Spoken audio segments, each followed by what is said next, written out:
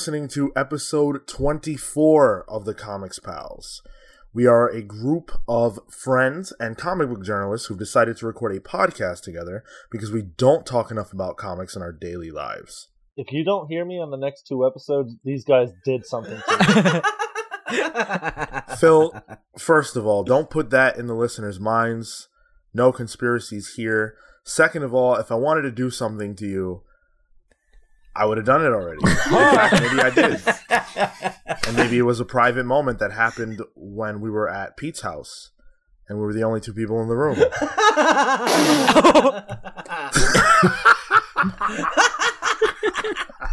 Such a visual joke for people that could not see it. The best part is, like, they'll never see the motion that you made to turn your head and not spit on your computer monitor. You're like, how do I do a spit take without wrecking the microphone?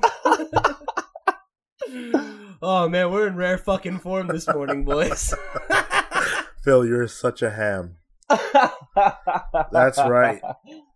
I feel like it's been a while since I've done this. It's only been a week, but I'm happy to be back. Pete, thank you for taking care of things in my stead. Last week was a really enjoyable episode, even without Marco and I, but we are here now, and given that Marco is the favorite, hey, the pals are back in town. This should be a great episode. Yeah, mostly Marco's back in town. There you go. Another visual joke there that no one will see. So if you want to keep up with us, there are many ways to do so. You can reach out to us on Twitter, Instagram, and Facebook at The Comics Pals, where we would love to hear from you. You can write to us on there. You can hit us up on iTunes, where we are a 5-star rated podcast, for which we are very, very, very proud. And we are on all the other the major podcast networks. You can find us on those. YouTube is a very important part of what we do here. And if you listen to us on YouTube, please be sure to like the video, share it with your friends, and subscribe to the channel. Those shares are super important. So please do share this thing with your buddies. And Gmail. You can write to us at thecomicspals@gmail.com. You can write into us about random questions. And we will definitely do them for you if you let us know what you want to hear. You can write into us about main topics. You can let us know why Phil is your least favorite pal. All these things you can let us know about in the Gmail, which is thecomicspals@gmail.com. 5-star podcast. Damn right. We are indeed a 5-star podcast, Phil. I want to dive into the what we're reading segment because I feel like we've got a lot to say. I'm going to start because I probably had the most eventful week. Says you. For those of you who don't, I mean, maybe I'm wrong. Maybe one of Kale's friends had a baby. I don't know. Ooh, now, maybe. I for those of you who don't know, I was in Florida. I spent 6 days in Florida. I went to WrestleMania, which was very exciting. Yes, I saw some famous people. What? Al Roker walked right by me, which was not even remotely exciting. I saw some fellow podcasters, Peter Rosenberg and Sam Roberts. So WrestleMania was a lot of fun. We're still planning on doing a review episode. Unfortunately, because I was gone for so long, we didn't have the chance to do that during the week, but it is coming, as is the Iron Fist review the second half. I appreciate these guys for holding off on that while Marco and I were gone, because we have a lot to say about the show, and the review is coming, so stay tuned for that as well. The WrestleMania episode is on the way. So outside of WrestleMania, I spent a lot of time in Universal Studios, which is an amazing place. For those of you who don't know, it does have a huge Marvel presence. There's a whole section dedicated to Marvel in Islands of Adventure. So I got on the Spider-Man ride, which I've done a million times in my life. I got on the... what other Marvel rides did I get on? I actually didn't get on any other ones because the only other ones they have are the Doctor Doom ride, which is a little scary for me, and the Incredible Hulk, which is horrifying. And I feel like I might die on that ride. So I avoided that one as well. Dude, I'm also terrified of roller coasters. People make fun of me for it all the time, but Like, I'm not a thrill seeker like that, you know? Like, that shit just freaks me out most of the time. So is that why you didn't watch WrestleMania, which was the ultimate thrill ride? Exactly. I can't handle it. My heart is weak. The only exception I make to the theme park thing, though, is at Disney World, because I'm confident that they're not going to get sued. You know, like, they're not going to let a ride be dangerous enough for me to get hurt. And if I do, I'm going to get that Disney money. So yeah. Peter Bessie with the special that's cameo true. in the Homecoming movie. Yeah. So other than that, I did the Harry Potter section, which if you're a Harry Potter fan is a lot of fun. It feels like you're there. So that's really exciting. I did some reading too, actually, while I was in the Harry Potter in section. Florida. Not in the Harry Potter section. Reread Order of the Phoenix. No, I did some comic reading. I read Wonder Woman by Greg Rucka, the original run, the first volume, which was awesome. I really, really enjoyed it. It's slower than the current run by quite a bit, but it does give you more of a concrete history about the character, and so it introduces you to the Furies, which I had no idea who they were. It introduces you to Ares and Zeus and the other gods, and it presents them more human than I'm used to, so that was interesting. Really, just a really good run. The second volume is not out yet in trade form, so I'm waiting for that. Which is weird because this is actually a really old series. I think it's from the mid 2000s, so it just hasn't been reissued in graphic novel format. So I'm waiting for that. But I also read Irredeemable. Yo, really? Yes. So the quick backstory is that when we went to visit Pete, we went to a comic book store, Pete's favorite store. Wait, shout out to the record store in New Jersey. Dope ass store. Really cool. Very cool, by the way. Awesome little store. If you live in New Jersey area, definitely worth the drive.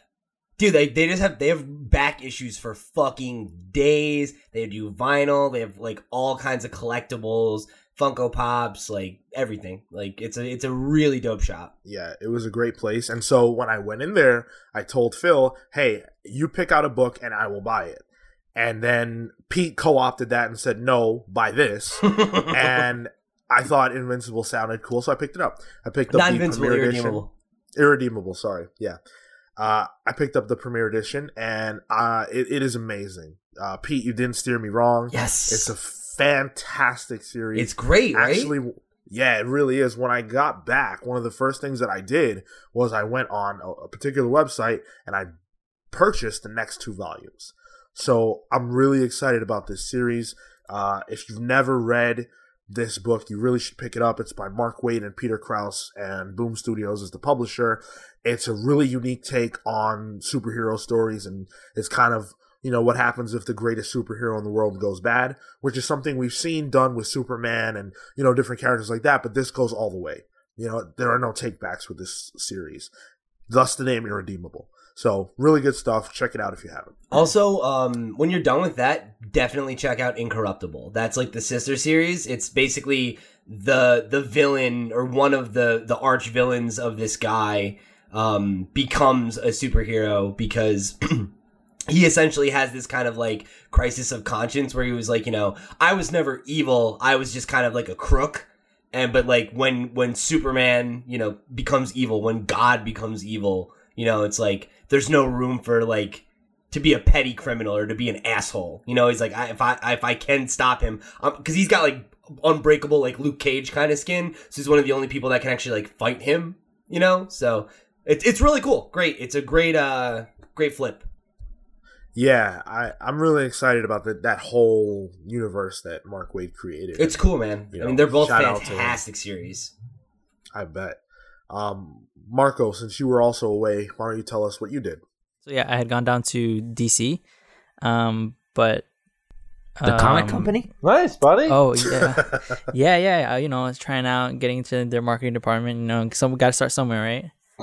All right. So, but yeah, I went to DC for the weekend, so that's why I wasn't here in the last episode. But I did a ton of reading because the week prior I had gotten, I shared it on the Instagram account. I'd gotten 5 different books, and then I read mostly all of them. I think I only have to catch up on 3 or 4. So I read a manga series, I Am a Hero, graphic novel Black Hole, the Ninja Turtles, Prophet, and the Sheriff of Babylon. And which Ninja Turtle series? The new one or? Yeah, the newest one where Kevin Eastman comes back. The first volume of the new one, right? Yeah, the first volume of the new one. And that's IDW's doing that now, right? Or IDW's doing that. Yeah, and me and Kay were talking about it. It's pretty cool because they kind of Kevin Eastman, who is the original creator, like kind of redoes the origin story. Yeah, it's like kind of like original Return to the Roots kind of book, right? Yeah. There's actually this one scene where Raphael's like walking around and he picks up a cowabunga shirt. He's like, nope, and like throws it to the side because it's just a really good representation. He's just like throwing that stuff to the wayside. And other than that, I just picked up a bunch of horror stuff. Black Hole, I was talking about in the chat, is a book about like an STD that kind of ravages people who get it. And I'm sorry, did you say an STD? Yeah. Okay. You've been taking those recommendations from Murphy, huh? Yeah. Well, I know that wasn't a joke. Yeah, who else would recommend a comic about an STD that ravages people? The only thing that I wanted to comment on was the art style. It was really cool how Charles Burns sort of transitions between characters, because a lot of the time it doesn't focus on a single character. It focuses on maybe 3 or 4. But what he does is, instead of just shifting the scene, he'll do it sometimes in like a dream sequence. And so somebody would be sleeping and dreaming, but it'll be things that are representative of that person. So like somebody who always wears a watch, the watch will be floating in the dream, or somebody who had recently talked about like a fish skeleton or something. It'll be swimming around in the dream, and then it'll kind of go black and then enter somebody else's dream, and it'll be that person might have like a kind of shoe or some kind of shirt, something that like signifies them. And so it was just really, really cool art style. I finished I Am Hero, which is a manga series. Well, the first omnibus, at least, of it. And it's pretty sick. Yeah, that's about it, I think. Those were the only ones I wanted to call out. And maybe Prophet for being a really dope sci-fi book. Nice. All right. Pete? I read a ton this week. I read, I think, like, I don't know, like 40 issues of comics or something like that. But I finished up Vision, which was fantastic. I'm late to that party, but I mean, yeah, the hype was well deserved. I thought it was great. I also read Sheriff of Babylon as well, but I read both. I finished it up, so I got through all 12 issues of that, and it was really cool because I know there's been a lot of talk around how there's kind of like that unofficial Tom King trilogy, but now to be on the other side of it and have read all 3 of them, there's a lot of obviously there's like a through line, I guess, that you can make about it, about his relationship to war or whatever. But like the things that I see that are similar in them are really cool. Like the way that it like uses the Bible in like every single one of them. Like there's an element of religion in every single one of the stories, which is cool, but like it actually uses passages from the Bible. So like that gives them all a kind of cohesive feel. But then even just like the way that they're scripted is very kind of similar. He uses a lot of the same like panel structures or like page layouts and stuff, and it gives it this same kind of pacing. Like I got this feeling when I was reading Sheriff of Babylon specifically, that like it directly reminded me of Omega Men, and like they're not similar at all. Like the stories are not similar. Obviously the settings and the characters are very different, but like the using the 9-panel layout and stuff like that, and just the way that the stories kind of just play out in terms of like the way that they feel, the way that like you get the feed and the reveal, like they have a very similar kind of vibe. And I don't know if if I hadn't come into that, if I would have necessarily excuse me, that's not what I meant to say. I don't know if I hadn't come into Sheriff of Babylon maybe expecting there to be some cohesion, like that would have been the case, but I read Vision in between the two of them, so I definitely think that those parallels are more clear than that. You know what I mean? Because, like, since I read Vision as, like, kind of a palate cleanser, that doesn't feel like those other two books. You know, it definitely has a much different flow to it. And I'm just really appreciating how much range that Tom King has. Because I just started reading his run of Batman as well, and that's so different. It's so much lighter, and like the issues are just like way breezier, you know. Like Omega Man and Sheriff of Babylon both felt like very dense, and not in a bad way, but just like in a way that was appropriate for the subject matter that they were dealing with. And like Vision felt like kind of somewhere in between that level of Tom King and then what we're getting on, or what I've seen in the 3 or 4 issues I've gotten into of Batman. So I'm blown away by Tom King. It's like definitely such a huge fan, and I can't wait to check out the rest of Batman this week. So that's pretty much it for me. Cool. Phil? So this has been a busy week, obviously, because this is when pretty much every indie promotion has its WrestleMania as well. So most of my last weekend after the episode we recorded was spent watching Ring of Honor, WrestleMania, NXT, all that stuff. So the only thing I had the opportunity to read was the first 6 issues of Sheriff of Babylon, which I know Pete kind of covered, but tonally it's the most comparable book that it's more like Omega Man than Vision in my mind from what I've read so far, but it's real special how in short order all these books that he wrote and published are so unique.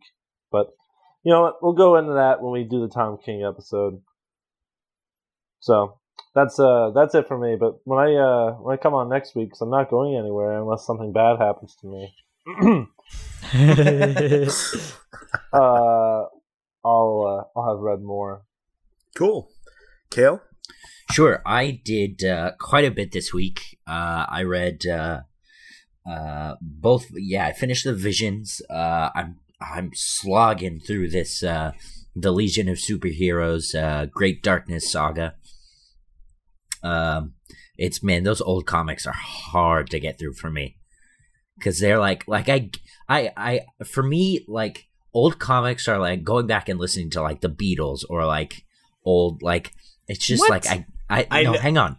Like, I get it. I understand it's important. It's just like we've come so far. It's not for me. So, oh my god, I love how just like all like 3 of us all immediately were just like snap, like what? So, all their Kale, where can we find you on social media so that everyone can literally harass you for talking shit on the Beatles? You can find me at Cyborg Bebop. You son of a bitch. But I also I finished Iron Fist, and man, that show is full of disappointment. But we'll talk about that when the time comes. I also finished the Super Nintendo Power Rangers game, which was a lot of fun. Just walking around beating people up as a Power Ranger. Last night, Kale was like, "Is this what it's like to be Phil and being like contrarian?" And after shitting on the Beatles and now talking shit on Iron Fist, it's like, I know how you guys feel when you talk to me, right? And then I started Kamen Rider Forza. I'm wading into this Bandai universe, and I'm gonna try it out, see how that feels. Cool. So sounds good. It sounds like we all had busy weeks. A lot of comics. I like to hear that. Before we dive into the random question of the week, we do have some reader comments that we want to read. So Pete, take it away. I guess that means it's time for reader mail. Okay. All right. So yeah, we've got we've got a couple old comments. These are all from iTunes, right? Yeah. I just want to double check that. All right. So yeah, we got a couple we didn't get to. So A Little This, A Little That on iTunes back in December said, I love this podcast. I'm a real comics fan, and I love podcasts that are personality-driven, so The Comics Pals is the show for me. They showcase their personalities on the image cover. They work hard to be inclusive and fun all at the same time. Thank you for that comment and the 5-star rating. So then we have, this one's from Grandma Pal, who we've all talked about before. So this is from Kale's grandma. She said, I wish there was captions. I'm a grandma of one of the pals, and I sure wish I could listen, but I don't hear very well. I sure wish there was a way to put captions on this thing, because all I hear is nya nya nya, but they sure sound like good boys. Gee, thanks, Grandma. Thanks, Grandma Pal. That's good. And then we got our last one is from Nick Thunderbender, who said, incredible analysis. Incredible. Actually, it's incredible, but that's okay. Thanks, Nick. We appreciate the review. Thanks for listening in. And if you guys want to hear your reader mail read on the air, you can send us an email at thecomicspals@gmail.com or hit us up on @thecomicspals on Twitter, Instagram, hit us up on Facebook, any of that stuff. Send in a message. We will read it on the air. Oh, comments too if you're on Facebook or SoundCloud.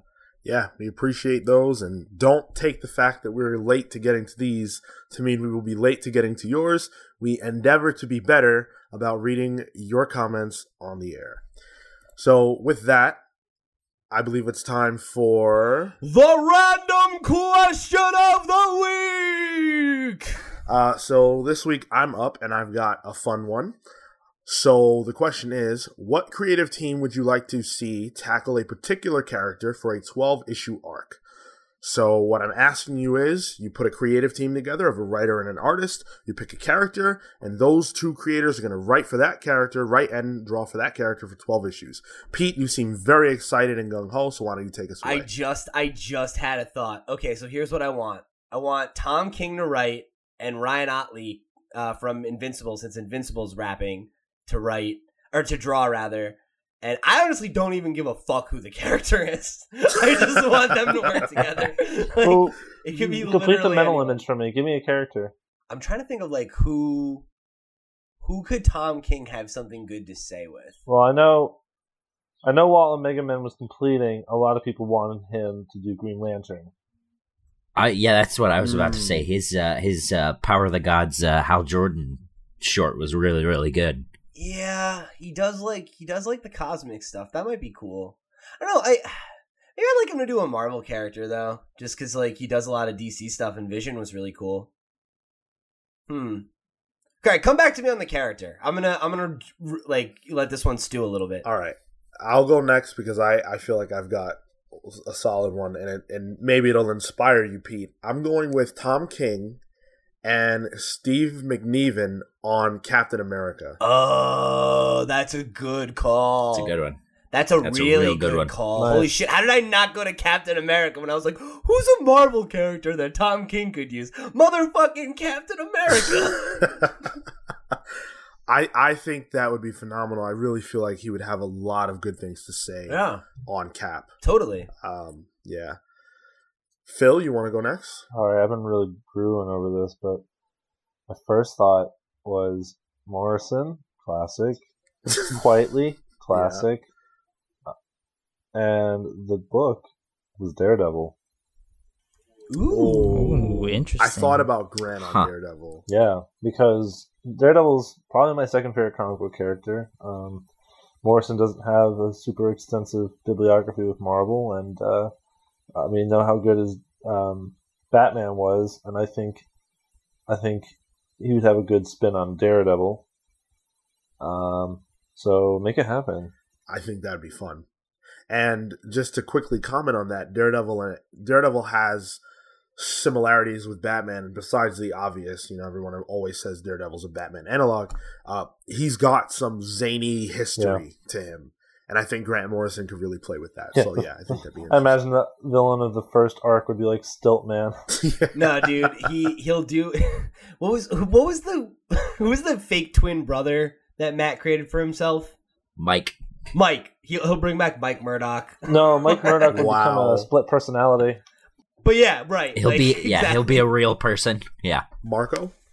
So for me, I'd like to see Neil Gaiman and my current favorite artist Tyler Crook, just because Tyler Crook and Harrow County, I always talk about it. It's based around basically the swamp and the mud. There's a bunch of violence and blood, so I just feel it'd be really good and way to visualize the area that Swamp Thing's in. And Neil Gaiman, of course, is one of my favorite writers.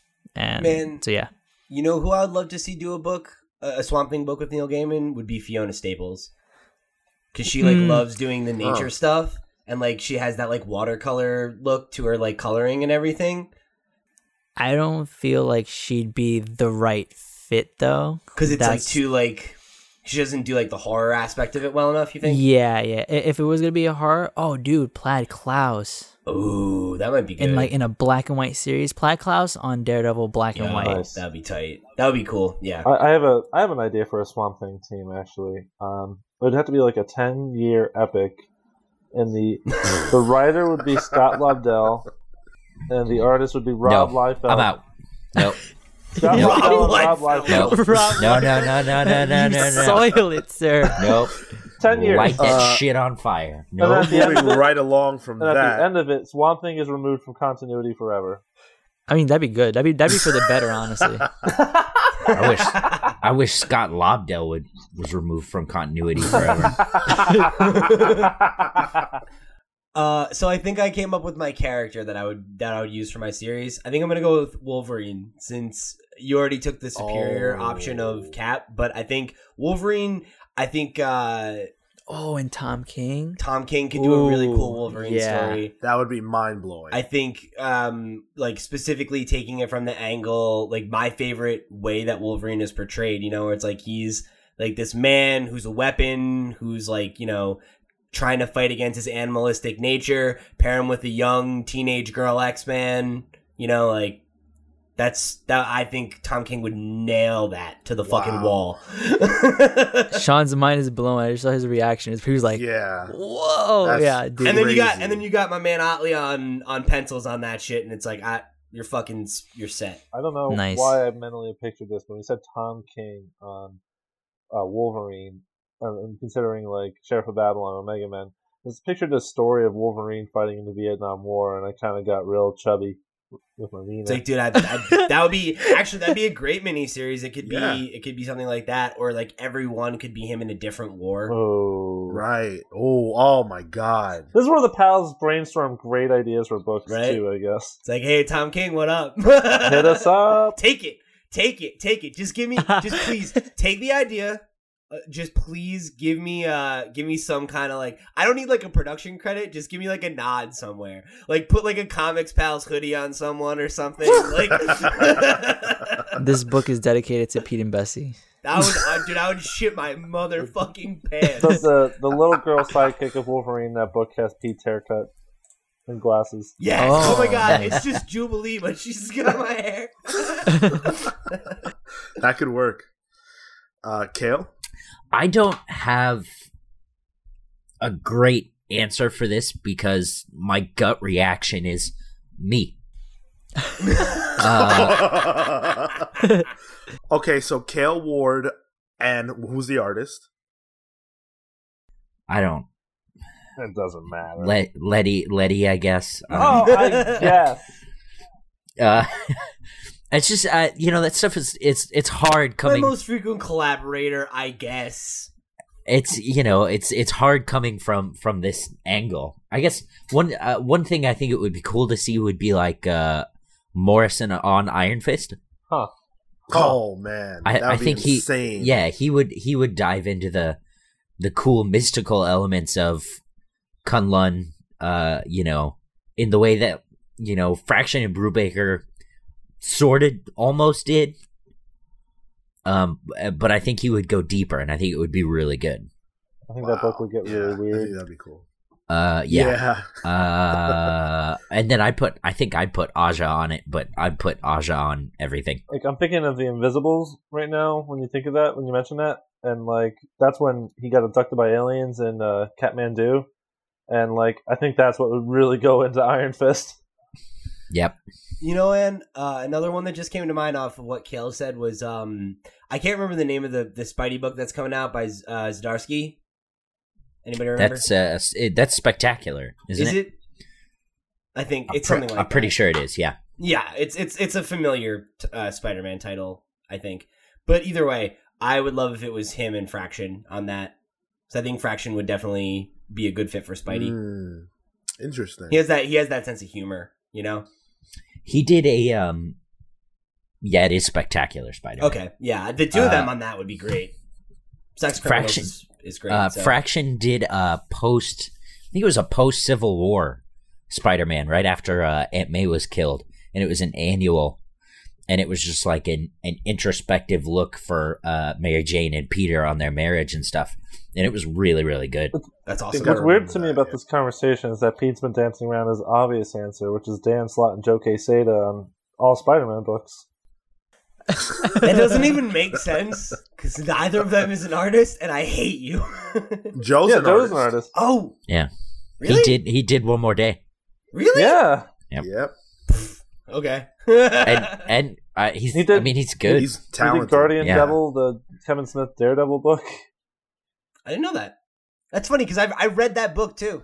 So obviously the pals have a lot of thoughts about creative teams we'd like to see tackle books. I would love to know what you guys at home, the pals at home, want to see. So if you guys have ideas for creative teams that you want to see on a particular character, do let us know. You can write to us at thecomicspals@gmail.com and all the social media stuff that we already mentioned. We would love to hear from you on that front or any front, really. So do hit us up. And if you do have a random question that you want us to read on the air, you can reach out to us and we will do that for you. So now we're going to jump into the news. Another huge news week. So I'm really excited to talk about some of this stuff. And we're going to start with maybe the biggest piece that dropped this week, which is that there is officially an Invincible movie on the way. We can move on from this. Oh my god, I hate you guys. I hate you. I can't believe you were going to talk about the Squirrel Girl TV show first. That's huge. You're all monsters. So it was announced by Skybound that Seth Rogen and Evan Goldberg will write, direct, and produce the film adaptation for Universal. Robert Kirkman promises that Rogen and Goldberg are the perfect filmmakers for the project, and the comic's surprising, edgy, shocking, and oftentimes blood-soaked story couldn't be in more capable hands. So for those of you who don't know, actually, I'll let Pete do this because Pete is the Invincible guy here. So why don't you give us a brief history of Invincible and then tell us your thoughts? Sure. Actually, I'd like to hear Marco do it first. Yes! I like your thinking, Kale. So, Invincible is the story of this kid with like goggly things. Marco. And he flies or something. He looks like Superman. He's drawn lightly. He's drawn by, was it Brian Botley, something like that, and written by Crappy Kirkman. No, Pete has left the show. Come back. He threw off his headphones. He flipped us all off. Pete, I love you. Has left the show. Guys, I don't understand. It's like we're doing this over the internet. Why didn't he just shut the camera off? He left his own house. I'm back. Okay, now that we got the fiction version of Invincible from Marco, why don't we get the real version from Pete? Oh boy. All right. Well, now you took the wind out of my sails. Okay. So, for those of you who don't know, Invincible is Robert Kirkman's superhero comic. It's been running for 6 months longer than The Walking Dead, so I think it's like going on 11 or 12 years now. I can't even keep track. But it's like a superhero story with a distinct kind of like, it's got a very classic kind of vibe in a lot of ways, but it's a very modern kind of superhero story, grounded in as much as a superhero story kind of can be. It's a world where like death is permanent, all that kind of stuff. And the elevator pitch for it is Mark Grayson is the son of basically a Superman-like figure named Omni-Man. He's an alien. He is Earth's greatest superhero. He's the leader of like a Justice League style team. And Mark is his half human, half Viltrumite is the race that they're from. Son, he ends up getting his powers and kind of trying to step into his father's footsteps and like learn to be Earth's great next superhero. And there's not much more I can say about the book without spoiling major plot points that I would not want to do for those of you who haven't read it. So if you haven't read the book, I highly recommend it. It's my favorite comic, so I definitely can't speak highly about it enough. As for how I feel about this adaptation, I'm really, really cautiously optimistic. The fact that like Robert Kirkman, it's Skybound's the one producing it and everything, like he's got his hands on it, like makes me feel confident. I don't think that he would pick a team that's not appropriate for it. There was like 2 or 3 times over the last decade or whatever where Invincible has almost been made into a movie, and every time I've ever like been at a place where I could ask him, I've asked him about it, and he's always said that the whole thing was they were never ever going to move forward on it unless he found the perfect team, because he would rather there be no Invincible movie than a bad Invincible movie. So the fact that they're moving forward on it, that he seems so confident about it, makes me feel bold about it, but I'm not super confident in the team of Seth Rogen and I can't remember his first name, but Goldberg. Oh yeah, Evan Goldberg. Evan Goldberg. Thank you. Because I like Seth Rogen just fine. I'm not like a hater of their work or anything like that. I watched a few episodes of Preacher and I liked it fine, but I didn't. I think the fact that like it didn't really get its hooks in me is kind of what has me concerned. Is like, they did a fairly good job of like nailing the aesthetic of it. I like the people they got for the different roles and stuff, but I don't know. I'm just nervous that it's not going to be quite what I want, because I have really, really high doubts about like how they'll be able to adapt Invincible into a satisfying movie. Like the comic is well over 100 issues at this point. There's several different story arcs, and it's like, are they just going to do the very first story arc? Like this, they're never going to get like an Invincible like quadrilogy or whatever, right? Like I don't think they're going to make like 5 or 6 Invincible movies. So like how far in the story are really even realistically going to get with like a film franchise, And like I wonder if we're ever even going to get to the stuff that really makes the book unique, rather than just the foundational kind of stuff that is good, but it's that setup to get to the stuff that's really, really cool and high concept, I get that concern for sure. I mean, the quotes that we have here, Robert Kirkman sounds like he's high on these guys. So yeah, he said he's very confident this will be another superhero movie in a long line of superhero movies that continues to prove that it's a viable, thrilling genre that will keep people coming back to the cinema for years to come. That sounds a little, PR-y, but I know that this series is important to Robert. He deliberately is choosing to end it with issue 144, which is coming soon. And this is his baby. So I really feel like he's not the kind of guy who would sell out and put out a movie that he didn't believe in. So if he believes in Rogen and Goldberg, then I'm choosing to believe in them as well. But it's easy for me to say that as not someone who is a fan of this the way you are. And that's where I'm kind of coming down on it, is like, I know like it might sound like I'm being a little negative, but like I'm really not. Like I really do. I want to put my faith in these guys. I trust Robert. But I have concerns, it's like I really love Invincible and I want this to be great. I want it to be perfect because I want Invincible to be like more than what it is, like it's great. And I love that it's got the cult success that it had that allowed it to exist for over 10 years. But like, I really think it's like an all-time great superhero story that not many people have read. And like this movie is going to be the easiest way to get people to check it out.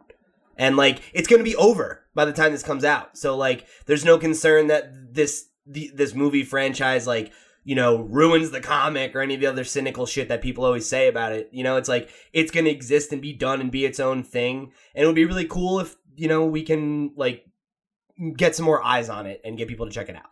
So I'm super excited for it, but I don't want to get on the hype train just yet. I want to see a trailer. I want a little bit more like on the table before I like really like bite down,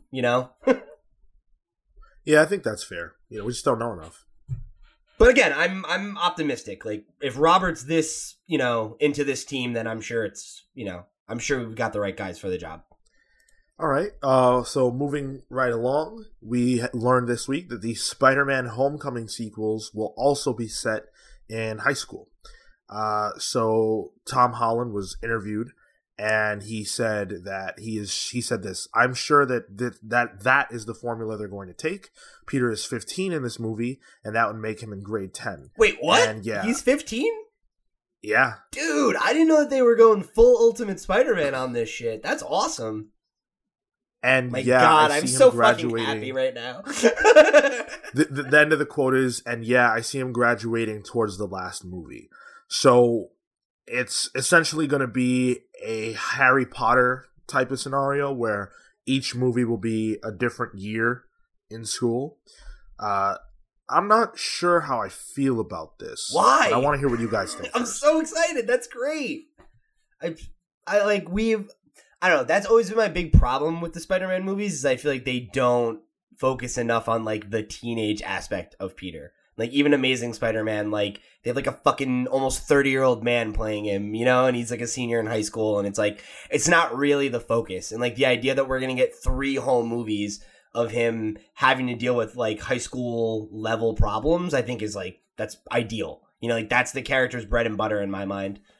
No, it's like having to deal with math homework and stuff. Like that's just stuff that even in the early comics he'd have to be like, oh, I gotta do homework. I have, I have a test. Yeah, like it's just normal things that makes him something very likable, something that you can just compare yourself to. It's like, I've been through that. I get that. Also, like I think that there's like teenage superheroes are one of the things that makes Marvel like special. Because, like, I know, Phil, before you make your fucking face, I know, like, DC has had plenty of teenage superheroes, and they did it well before that, but it was, like, sidekicks. It's like Spider-Man was, like, unique for, like, being a, like, a teenager, and it's, like, that there are, like, no, like, film adaptions right now of any teenage superheroes except for the X-Men, and even that, we've all talked about ad nauseum how the main characters are not the young kids. It's Professor X and Magneto and Wolverine. So, I'm excited by this. Phil? Okay. After all that facial stuff you just did, that's your reaction. I explained myself. I don't know. I feel kind of lukewarm about 3 movies about Spider-Man in high school because I kind of like Spider-Man. I kind of like Spider-Man outside of high school a lot. I like him in college. I like him outside of college. I like, grown up Peter Parker. I mean, I get why they're doing it, and like I don't have any qualms with that. So, I mean, I don't have a ton to say on that front. Just all right, that's fine. Go for it. Yeah, I think we haven't gotten to see, the thing about Spider-Man is everyone always says that he, is this quintessential everyman. And at least in, like American media, high school is like an everyman situation, for the most part. So it's really interesting that we haven't gotten to see Spider-Man in high school in like this major medium yet, because like that's where you get your growing up problems. I mean, he was in high school in Spider-Man 1 and Amazing Spider-Man 1, and I had never saw Amazing Spider-Man 2, but I'm assuming he was in high school in Amazing Spider-Man 2. No, they graduated. Okay. So, I mean, it's been done. But what I'm saying is we haven't seen them spend time there. Yeah, like he's in high school, but that's like more of a like it's just another thing that they establish. It's not like a thing where like major storylines take place. There's not like things where he has like meaningful relationships with people at the school. It's like he's at the school and he gets punched by Flash Thompson, or he puts his fist out and knocks him across the hallway. It's like it's a set piece, not like a real setting that gets established and explored. Yeah. And like that was the thing I really liked about Spectacular Spider-Man, the cartoon. Was it was totally focused on a Peter that's in high school, that's new to being Spider-Man, that's learning the ropes, and is also dealing with being in school, and like having to help support his family. I just don't know if I want that. That's all very origin story, Like, it's all tied to, like, early Spider-Man. I just don't know if I want that. But no, it's not. Spider-Man's origin is he gets bit by a spider and then Uncle Ben dies. No, I know, but this is all part of early Spider-Man stuff is what I'm saying. Like, yeah, but it's well past that, though. He's already met the Avengers and stuff, and it's like it's like I don't think we're going to be dealing with origin story issues. Yeah, we'll see. We'll see. I'm in between you guys because on the one hand, I really do like Young Spider-Man, and I like the stories that they told with the character in the comics when he was a kid. I thought that, a lot of that stuff was really great. But I also really, really love Spider-Man as a grown man. I love his adult relationship with Mary Jane. I love his adult problems. And the idea that we're not going to get to see that. Yeah, that's where I'm at. At least in this, that's kind of disappointing. But I also agree with Pete and Kale in the sense that, we haven't spent enough time in high school with this character. And for a lot of people, that is what defines the character. Or those years are what define the character for them. Not to mention, like, the Sam Raimi trilogy does a really good job of this the period that you guys are talking about, like, of him being, like, a guy in his early 20s and, like, the relationship with Mary Jane is a big focus. And it's like, we got those movies, and it's like, they're really good. I mean, but, like, isn't it possible that we'll get those movies eventually anyway? Sure. If this trilogy's successful, like, fucking Tom Holland's young. He could play young Peter. He could play Peter Parker for fucking forever if he wants. It's not a news item this week, but I did read that Spider-Man may actually be reverting to back to Sony after. I heard that too, and someone said to me this week that they and this was just somebody I hang out with. They had said that Andrew Garfield is still in his Sony contract. So there's a chance he would be two Spider-Man in like the Venom whatever. No, so like so there's some missing information here. So we briefly touched on this last week, but what happened was like this whole like news item or rumor or whatever came from a quote from the woman who used to work at Sony who brokered the original deal to get Spider-Man in the MCU, and it's a limited contract. So it's for like X number of movies. So it's that after the 2 sequels it is to Homecoming or whatever, or however many Avengers movies and whatever he signed on for, then they have to rebroker that deal. So the only reason, conceivably anyway, that Spider-Man's rights would revert to Sony at that point would be if they decided, okay, well, we don't want him in the MCU anymore. We want to put him in our own, whatever off-brand Marvel universe that they're trying to set up with Venom and Silver Sable and Black Cat or whatever. But assuming that those movies don't do well or that universe isn't established, this is so many years in the future by this point. We're talking a movie that hasn't even come out yet, and then 2 appearances in Avengers movies, and at least 1 more sequel to that other Spider-Man movie. So this is like 6 years probably out before we really have to worry about this problem. Okay. So we'll keep our eyes on that one. Hopefully we don't lose Spider-Man because he's really been a breath of fresh air in the MCU, and Sony doesn't know what to do with that character. So also, I like Tom Holland. Yeah. He's good. Moving along, we talked about a potential Batman event that was going to be coming soon from DC. Well, now we know that Snyder and Capullo are attached. We finally know what their huge event is going to be that they've been, talking about and speculating on for a while. It's called Dark Knight's Metal, and it's set to debut in August. So the event was revealed recently at Fan Expo Dallas. And this is connected to what we talked about a few weeks ago, which was, what was it called? Dark Knights, what was it called? Dark Knights, The Forge, Dark Days, The Forge, and Dark Days, The Casting, which are coming out on June 14th and July 12th, respectively. So those are preludes to this Dark Knight's Metal storyline, which is going to be not grim and gritty, kind of upbeat and exciting, but it's going to be a sort of nightmarish, terrorizing story that's going to build upon a lot of stuff that Snyder and Capullo did during their run. So that's a lot of, talk, but I'm not really sure exactly what it all means. but the band is getting back together from Snyder's Batman run, including Jonathan Glapion and FCO. So I'm really excited for what they're going to do with this, although we don't really know what it is. Yeah, I mean, it could be really cool. I have mixed feelings on the Snyder Capullo run, but I mean, the run is pretty good, especially in light of, I think, I think of like the collective books that come from like the New 52. The Snyder Capullo run was consistently one of the better ones, honestly. It's definitely solid, whatever your opinion of it is. It's a solid. Yeah, run. exactly. Like I have some qualms with it, but like it stands on its own two legs, I think. So I'm also pretty intrigued by what happens. I hope it doesn't kind of undercut what Tom King and Finch are doing on Batman. You know what I mean? Like it overshadows it or something. Because I like what they've done so far. But well, and my understanding of this is it's going to be a DC event, not just a Batman event. But I'm just saying, like, I hope this doesn't like their collaboration. I hope that doesn't take away from what they're doing on Batman. You know what I mean?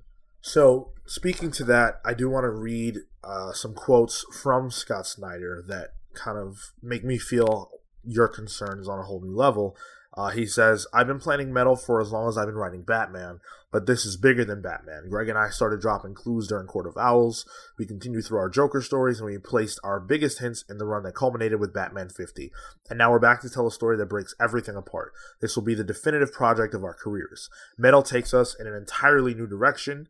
Greg and I will dig beneath the surface of all the stories we've told to find a place of terror and twisted nightmares. Now that sounds cool and everything, but the problem for me is that Scott Snyder is not currently the main writer on Batman. So if he's gonna do something that breaks everything apart, to Phil's point, how does that affect what Tom King is doing?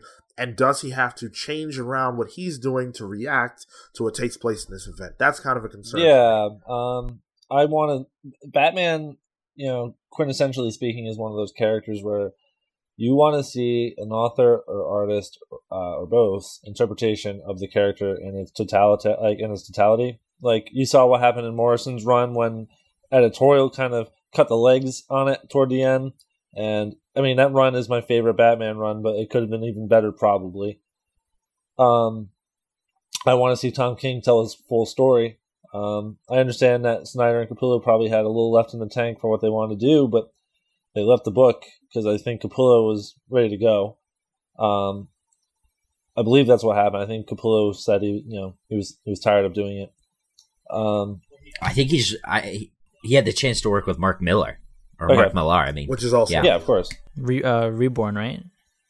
Reborn, yeah, Reborn. So I don't know, and you know, I mean, just in general, like my feeling is Scott Snyder is always like, oh, I'm going to make the biggest, loudest Batman thing. He wants to make every arc kind of like exciting and exhilarating, and it always feels like the payoff is a little underwhelming for each arc for the most part. That's how I feel at least. So that in conjunction with with the possible conflict of interest with what King and Finch are doing, just a little cautious. Yeah, I hear that. But we don't have long to wait, so I'm excited to see what they do, and hopefully it ends up being something that's quality, regardless of how it affects the rest of what Tom King is doing over in his run. It just reminds me of Bendis in a way, the way he has a tendency to kind of not really care too much about what other people are doing. But I don't want to label him that way before we see what. Yeah, he hasn't done anything like that yet, and hopefully he doesn't. Hopefully nothing like that happens. So moving right along, this is actually something that I thought was really cool. So announced at WonderCon this weekend, IDW is partnering with George Takei. Oh my! This is really. oh my. Oh my. Oh no. This is the best. So for those of you who are unfamiliar with who he is, which would be very surprising to me if you don't know, he played Sulu on the original Star Trek. That's Mr. Sulu. he's kind of lived off that identity for the rest of his career, although he has done other things that have also been popular. He's known as Sulu, and he's come into prominence more over the last few years now that social media is a big deal because he is such a great guy and such a unique individual, and people really love him. He's a great follow. He's partnered with... Sorry? He's a great follow. Yeah. Yeah. He's partnered with IDW to produce a graphic novel that's going to sort of tell the story of his family's firsthand experience during the Japanese-American internment camp situation that took place during World War II. It's something he talks about a lot publicly. Yeah, he has said a lot about this experience, and now we're going to get it in a comic book form, which I think, could be really awesome. And this is just a quote from him. I have spoken publicly on numerous occasions during my life on the unjust internment of Japanese Americans and my ongoing mission to spread awareness of this disgraceful chapter in American history. When the opportunity to tell my story in the form of a graphic novel presented itself, I recognized the value of making it easily accessible for our youth to discover and digest the material, bringing attention to an important and relevant issue while preserving it for generations to come. So, I think that that's a great thing that he's trying to do, and I'm very happy that IDW are the people who got this, because I feel like IDW needs this kind of high-profile opportunity to tell a story that could draw a lot of attention. And it's going to be Justin Eisinger and Stephen Scott who are going to write this thing, and then an artist is going to be announced later on. So, really cool stuff, I think. Yeah, something to look out for. Did any of you guys see Allegiance? Oh, the play? No, I think you did, right? You went to go see it. No, I didn't see it, but that was the Broadway show he did about Japanese internment camps, during the fall or summer or winter of last year. There's a whole big brouhaha because the Trump campaign made a comment that maybe Japanese internment camp was justified, to which George Takei was like, well, come to my goddamn play. And it was a huge publicity thing because he saved him a seat front row, in the center, with his name on it every single night they did the show. Wow. Yeah, I feel like especially in these times, this is the kind of important comic that we need because, to be honest, and I don't want to get into a whole political thing, but I don't feel like we're that far away from doing something like that again. Sometimes it feels that way. Yeah, man. And, someone like George Takei is we don't have a lot of people like that left, who have experienced it firsthand, and he's got huge pull, he's a name that has weight and people love him. So, it's great that he's taking the opportunity to use his platform to teach people. Yep. Yeah. And that's always been what he's about. So he's one of the rare guys that we have, like you said, Pete, that, that can present something like this in a way that's going to be obviously respectful of the history, but also get the point across that, hey, this is something we want to avoid. Yeah, man. It's George Takei is a fucking icon, It's it's not only obviously he's important for being in Star Trek, but it's also he was one of the first Asian men to be a lead character on television. He was openly gay, or not openly gay. He was a gay man, at that time, really getting out there and making a name for himself and being a minority. It's he's definitely he's a pretty cool guy. When he was doing Star Trek in 1966, 67, everything, it was a much different social climate. His sexual identity was, unfortunately, he had to conceal it for the most part because that was the climate of the time. Yeah. But even, concealing it from the public is one thing. It's still, in my opinion, and based on my understanding of that time period, it's still dangerous to be that person because at that time, a lot of people could have found out, yeah, obviously he was a famous person. Absolutely. So absolutely. Right. Yeah. So, he could have lost out on work. He could have lost out on, his life. So, it takes a lot of I'm not taking that away. Yeah. So moving on, this is something very awesome. We finally got a very small teaser for the Defenders series and potentially a release date. Did you guys get to check this out? The short teaser. Yeah, it's super brief. It's 16 seconds, and it's just the 4 Defenders, Jessica Jones, Luke Cage, Iron Fist, and Daredevil in an elevator together, and there is a timer in the right-hand corner. And if you pay attention to the timer, just before Jessica Jones punches the camera and knocks it out, it lands on a certain time. And so what it's revealing is that we're going to get this show on August 18th of 2017.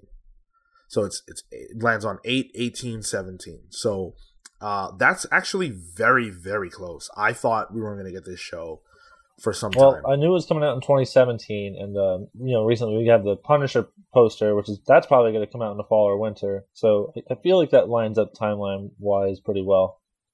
Yeah. It's actually a little later than I was expecting. Well, I guess for me, I was thinking, all right, we'll probably get 2 shows because that's kind of what they've been doing, has been 2 shows a year. So I thought, okay, we'll get Iron Fist and we'll get Defenders maybe in the fall, and then Punisher after that, and then, Daredevil. I mean, I guess they're ramping up. Right. And so my question is, where does this leave us for 2018? What do we get? I mean, Jessica Jones season 2? They're working on Jessica Jones 2. They're working on Daredevil 3 right now. Maybe Luke Cage 2? Yeah, I mean, that's also, I think, planned already, so... I mean, Daredevil hasn't started shooting yet. So didn't they? I thought Charlie Cox just the other day said that they were getting ready to do it. Maybe they're getting ready. Yeah, he said. Oh, yeah, true, right. Yeah, I guess they're probably not on set yet. Right. So but you got to imagine that means it's probably coming in 2018, right? Yeah, it could roll out. It could roll out next year in the fall or something like that. Yeah, come on. So Defenders. I mean, all these shows have been good. Your mileage may vary on Iron Fist, whatever. But the previous 3 were excellent, and I'm excited to see where they go with this thing. We've got Sigourney Weaver playing the villain, which is so awesome. We don't even know who she's going to be playing. Don't even care. It doesn't I have matter. a theory real quick on that. There's this one throwaway line in Iron Fist where Madame Gao talks about her boss. And when I heard that throwaway line, I was like, shit, that's fucking Sigourney Weaver. It probably is. Probably, right? I mean, I'm also going to say, Phil, every time that you've made a prediction for one of these shows, it's been at least close to right. You've been in the ballpark every time. So, I'm pretty confident that she's definitely the linchpin. Yeah. She's going to be some kind of demon entity or some shit. Yeah. I'm ready for Bullseye. Oh my god, dude. He's got to be showing up in either Daredevil 3 or The Punisher, right? Man, I can't wait for Colin Farrell to come back for that role. Okay, that's when we for as tied together as Bullseye is with Punisher in the comics, the Garth Ennis run, that was a really good intertwined. I think they're probably gonna do Jigsaw in Punisher, so it's the way to go. Yeah, so I'm imagining that would make sense. I'm imagining Bullseye in season 3 of Daredevil, and that's the way to go too. I mean, those two. I mean, I don't know. Have you guys read the comics? Yeah, I've read some stuff of that. So I mean, Bullseye kills in the comics both. Do you care? Spoilers for fucking 20-year-old Daredevil comics. Yeah. Elektra and Karen Page. I mean, obviously that's not gonna happen with Elektra, but in the comics, he kills Elektra and Karen Page. He's so tied to Matt Murdock's life. Yeah. So moving on. Marvel is putting together a new Warriors series with Squirrel Girl as a part of the team for Freeform. Fox Family. Fox Family. Freeform. ABC Family. I know what I said. So this is going to be a comedy series, which is really interesting. This is continuing the relationship that they have with them because they're already putting out the Cloak and Dagger series through Freeform in 2018. Oh, really? I didn't realize it was going to be on Freeform. Yeah. I thought that was going to be a series or something. No, yeah, it's Freeform. That's super weird. I'm not sure how I feel about that. Well, yeah, I mean, I think Based on this news article from the Hollywood Reporter, I got a good vibe because it seems like the people that are spearheading this deal, Kevin Beagle being the person who's going to showrun and write the script, I feel like he has a really solid understanding of these characters and he seems to really care. And at Freeform, based on this interview, it seems like they're really committed to the Squirrel Girl character and making sure that the new Warriors are presented in a way that's not only funny, but that really gets to the core of these characters. I don't watch anything on Freeform, so I don't know how good this channel is. I don't know how great they are. Well, I mean, it's the network, albeit, formerly ABC Family, like it's the network that put out Pretty Little Liars, and they've got a few decent like teen dramas under their belt. Pretty Little Liars was on MTV, really? Yeah. Huh. Yeah, it's on. Yeah. How have I never fucking heard of this channel before now? Well, because it was ABC, it was ABC Family up until recently, or yeah. Okay. Yeah, up to a month ago.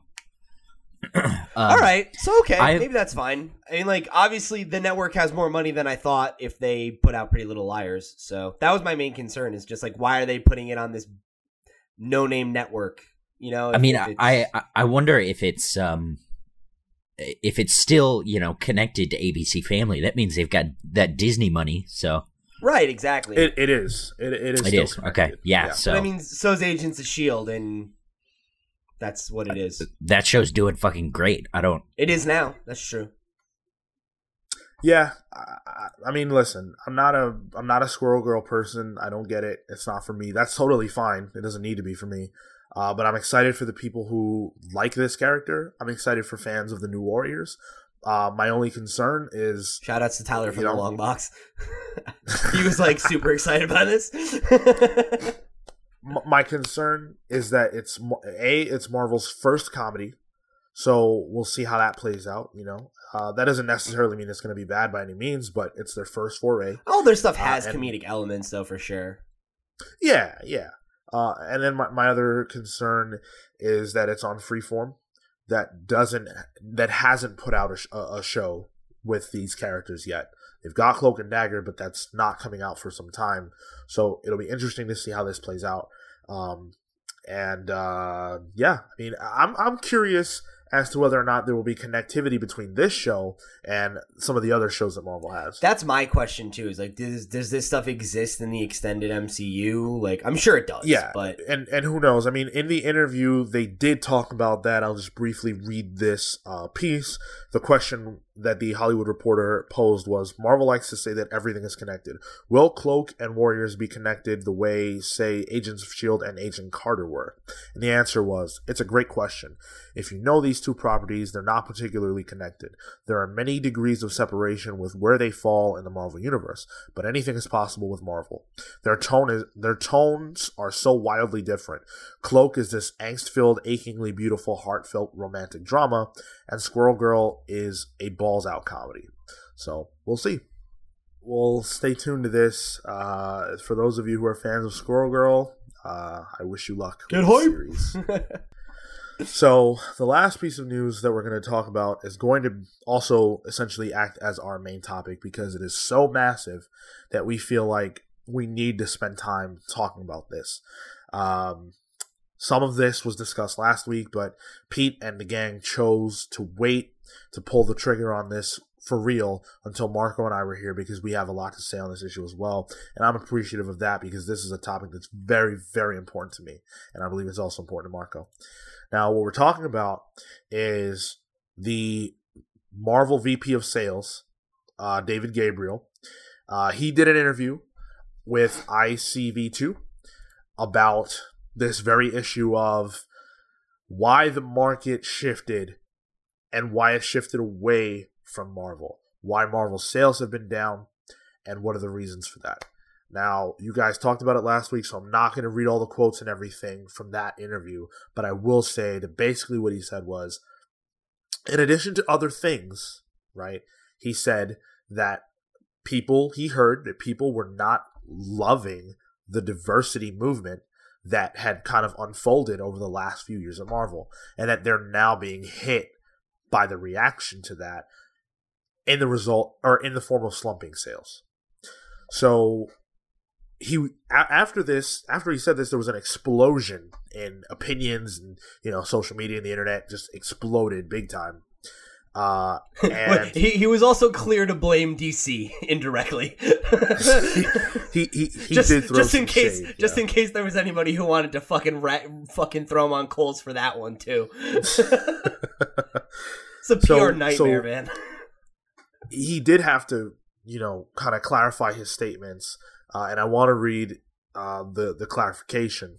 He said, contrary to what some said about characters not working, the sticking factor in popularity for a majority of these new titles in characters like Squirrel Girl, Miss Marvel, the Mighty Thor, Spider-Gwen, Miles Morales, and Moon Girl continue to prove that our fans and retailers are excited about these new heroes. And let me be clear, our new heroes are not going anywhere. So that was his quote.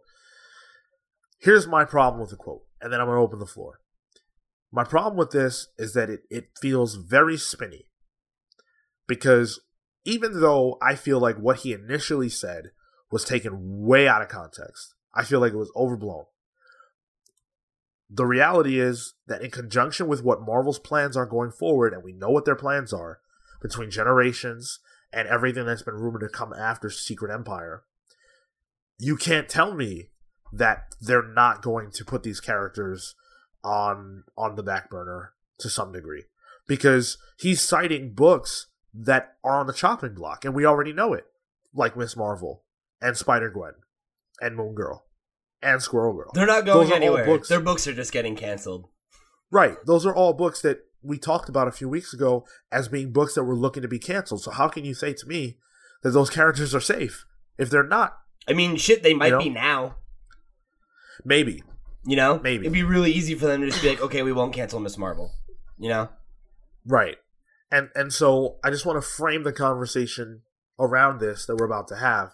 What do you guys think about this quote, the new quote and the prior quote?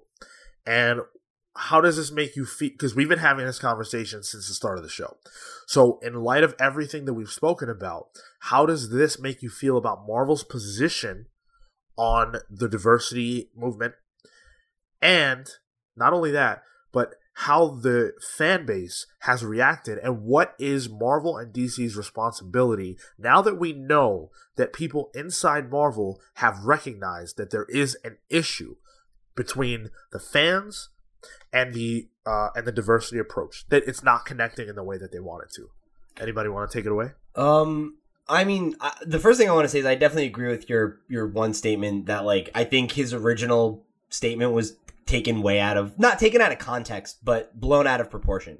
Because I don't think his words were misrepresented, but I think like the intent behind them was like read into, that like this was like his personal opinion, and like nobody wants these books, and I don't think he was saying that.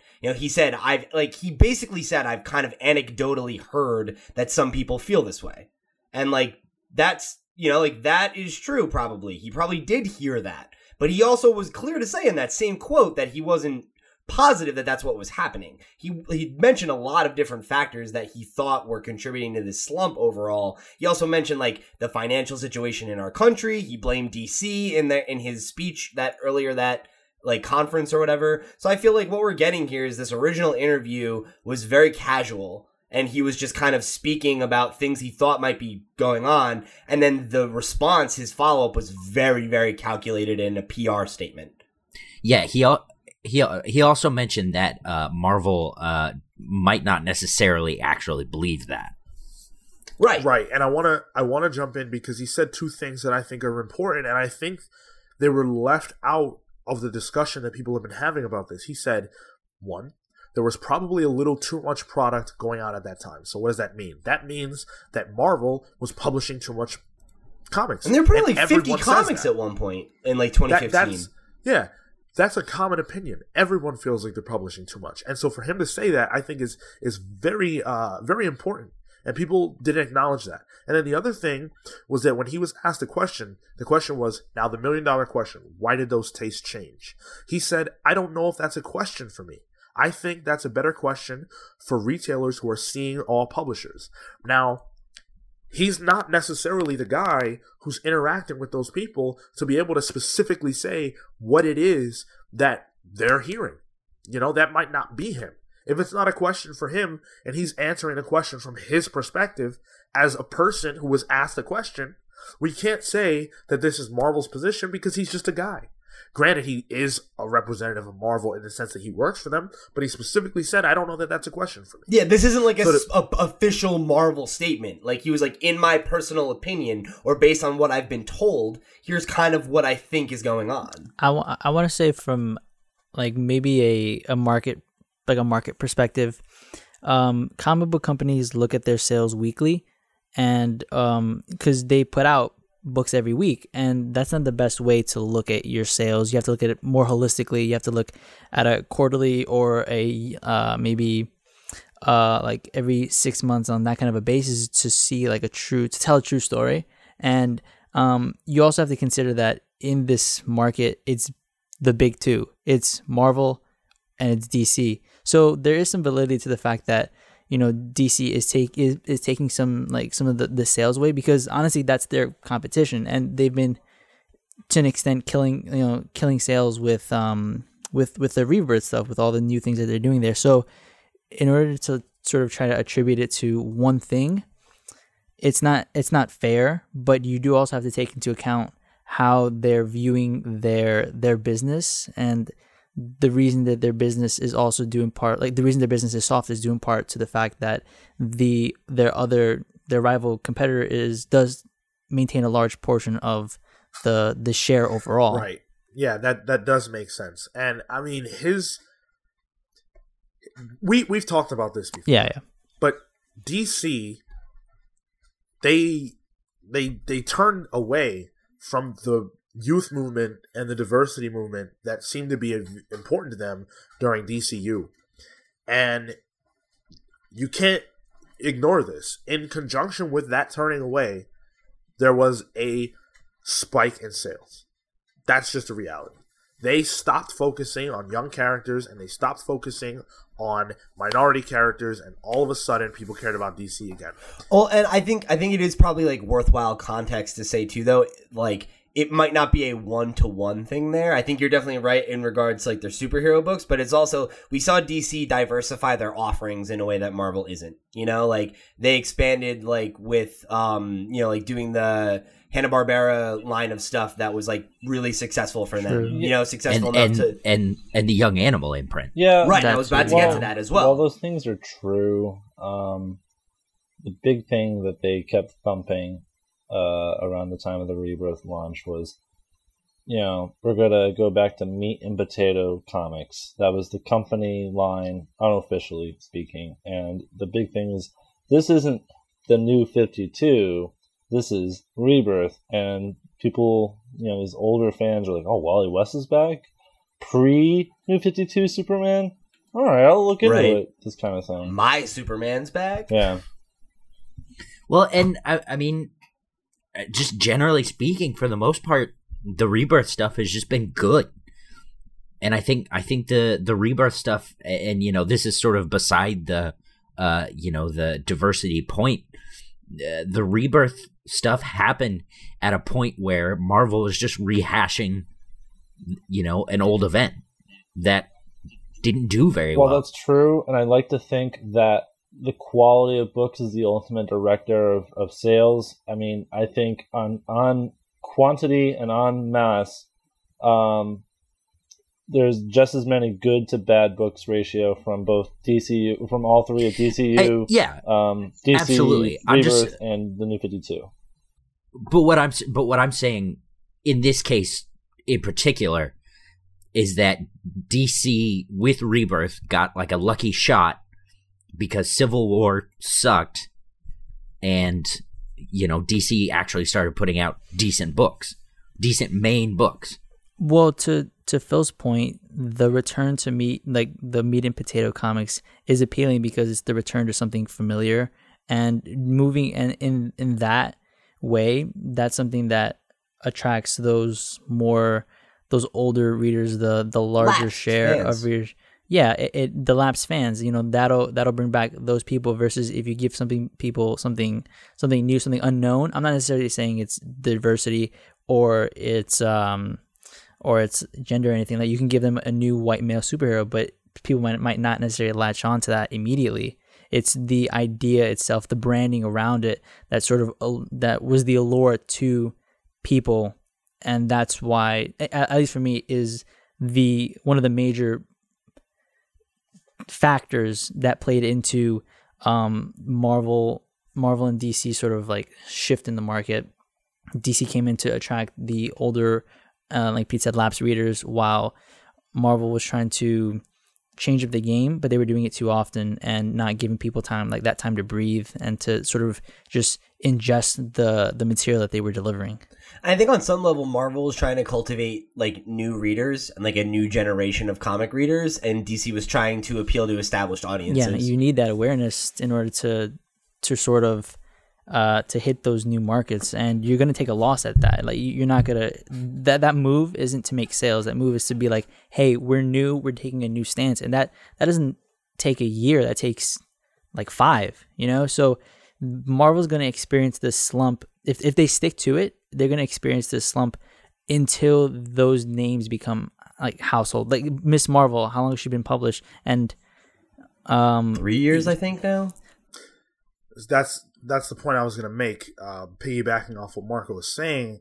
That's the problem, right? Is that this slump is new, but those characters are not. Miss Marvel's had her own series for about 3 years. Miles Morales, he's old at this point. Not old, but, he's been around. Kind of. I mean, like, yeah, he's been around for a while. He's not new. The Mighty Thor, Jane Foster, she's had her run for about 3 years now. These characters are not new to the game. The problem is that people seem to have stopped caring and stopped buying. And so my question is, why? Because if I would agree with you totally, Marco, if we were talking about characters that started being published like last year. Well, do you think that has anything to do with it? Like, I wonder if it's just that, like, they're not new and exciting anymore, and now they're kind of just falling into, like, a rhythm. Their average readership, kind of hits. And it's just kind of like, okay, like, yeah, like, we've done everything new that we can do with having Jane Foster be Thor, and now we're just telling Thor stories without Thor. So why not just bring Thor back? See, that's the thing, is that couldn't be any further from the truth. In that those characters, the stories that they're telling with those characters are so unique. Okay, yeah, because I'm just spitballing. I don't know. I'm not reading them.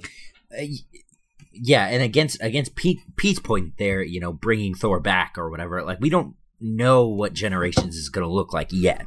We don't, but we know that Marvel, I mean, they've said in many interviews that they are committed to those characters and that they have heard people loud and clear and that they don't want to leave those characters behind. So I don't think there's a question that they're bringing them back. To me, the question is, how are the new characters going to stand alongside these old characters, and are we going to have both? When you're talking about the reasons why we're seeing this slump, I come at it from the perspective, and I've said this many times, I don't think that it's an issue of fans being racist and not wanting to see, or racist and sexist, and not wanting to see women and not wanting to see minorities. I don't believe that at all. I believe that there are people like that, yeah, absolutely, but I don't believe that the vast majority of comic book readers are racist. I choose not to believe that. What I do believe is that the vast majority of comic book readers have been reading comics for over 10 years and want the characters that they started reading comics with to be the same characters that they're reading about right now. I believe that. The familiar, they want that back, and that's what I think DC took advantage of. DC took advantage of that, and not only that, but Marvel did an absolutely horrible job, in my opinion, a terrible job of introducing some of these new diverse characters. Yeah, fair. The way to introduce them was not to kill everybody that we care about. Why did Iron Man have to go into a coma for Riri Williams to take center stage? They're so stupid that they basically killed Iron Man, but they kept him around as an AI in order to keep Tony but kill Tony at the same time. Why did he have to go away? Why couldn't you keep him around and have him be her mentor? there's no reason why we couldn't get Tony stories alongside her. And why you couldn't have it just be like exactly, like literally exactly what happened with Rhodey. You know, where it's like, oh, like Tony can't be Iron Man for whatever fucking reason. And like he lets this other person kind of take over and act as like a support tech kind of person. Maybe he throws on the armor when things get really dire. It's kind of what they did though. Oh, Tony can't be Iron Man for whatever reason. He's acting like a supporting character. But the thing is that it's not him. It's an AI of him. Right? It's so close to being the same thing, but that distinction is what makes it bad for me. As a fan of Tony Stark, I want him to be an active character. I want him, yeah. You're on your soapbox, that's what I'm saying. Oh yeah. I make no bones about it. This is my thing, right? Like, I think that I represent on this show those fans that feel the voice of the voiceless. Because I feel like that. Sean, yes, exactly. Sean, can we please have a YouTube show called Sean's Soapbox where I just put you in front of a green screen and you just bitch at the camera for like 30 minutes? I'm dying for that. and mind you, I don't like to be negative. I don't enjoy that. But I feel like Marvel stopped caring about the established fans, and that's not right. In terms of, I mean, right or wrong, whatever, right? But if you want people to buy your books, then you need to cater to the people who buy your books. That's not to say that these other characters shouldn't exist. I've said it many times. I love all these new characters. But why did Bruce Banner have to go away in order for us to get Amadeus Cho as the Hulk? Why? Well, I don't get that. I would say for production reasons and just cost reasons, like it's going to be, you're going to have two books going at the same time, and those are production costs. Those are maybe minimums that Marvel might not be able to reach, and we already spoke about they were publishing too many books, you know. So if you're gonna have two of every character, you know, and to your point, like totally agree, they shouldn't just kill off characters. They should keep them alive. They should keep them active within the universe. But also just looking at it from sales, you know, which one is going to do more and which one should they put the risk in? I think they're going all the way with one versus teasing two, but they might not have the money behind that to support that. I was just gonna say, I mean, I think that the point that Sean's trying to make is that you don't necessarily have to eliminate characters altogether. You can have Amadeus Cho as the flagship Hulk book protagonist, but that doesn't mean that Bruce Banner has to leave Marvel Comics as a character. Right. I was gonna say, what is how that's like you just described the Spider-Man scenario. He's got at least 3 books like that right now. We've got the alternate dimension Spider-Gwen. We've got Spider-Man, which is Miles Morales, and then Peter Parker is on the Amazing Spider-Man, and he's about to be Spectacular Spider-Man. And then we have Silk too. And Silk. We have Spider-Woman. So there's so I guess my question isn't an ironic, you know, how's that going? But like, how's that going? Like, I'm like, clearly it's doing well. It is doing well, and I think part of the reason why is because let's say you don't care about Miles, right? Like you can still get your Spider-Man. You still get Amazing Spider-Man. It's still Peter doing Peter stuff. Spider-Man's tough because he's the flagship character of Marvel. That's what I was going to say. Right. I don't think not every character is Spider-Man. Like, I think you can have 5 or 6 Spider-Man books. I don't think you can justify that many Hulk books, you know? You're right. That is absolutely correct. But if you look at what they're doing with Spider-Man, I would argue that all those books are different. And that, you know, that plays a big role. You can get a lot of different things from your Spider-Man offerings. How much variety is there with the Hulk? I don't know, but they didn't try.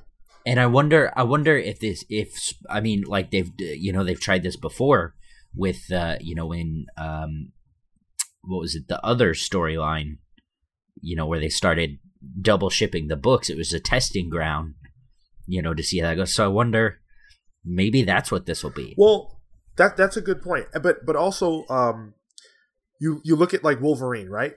They had Wolverine and X-23. X-23 has been around for over 10 years at this point. Why did she have to become Wolverine? Why did Logan have to die in order for her to... Well, brand recognition. Right, okay. because while people know who X-23 is, more people know who Wolverine is. I also think I don't think that was like a 1-to-1 thing. Like I don't know if it was necessarily like let's kill off Logan so we can make X-23 Wolverine, because I think it was also like a Wolverine's never like actually died, and that's an event we can do that'll like I think like it's all probably part of the same thing, but I don't know if that's exactly the same as the other, you know what I mean? Like, I know we're talking about characters being killed off to be replaced, and like that happened with Wolverine, but I wonder if the event, the death of Wolverine, was the motivation for that more so than replacing him. So I had a thought I've been trying to bring in here, and this kind of ties in. I mentioned this last time we talked about this subject, but it's like anytime a company or a brand or an IP tries to, there's a fine line you have to straddle between catering to an existing fan base, or trying to expand your horizons to a larger new fan base. And this is the kind of thing that sports franchises deal with.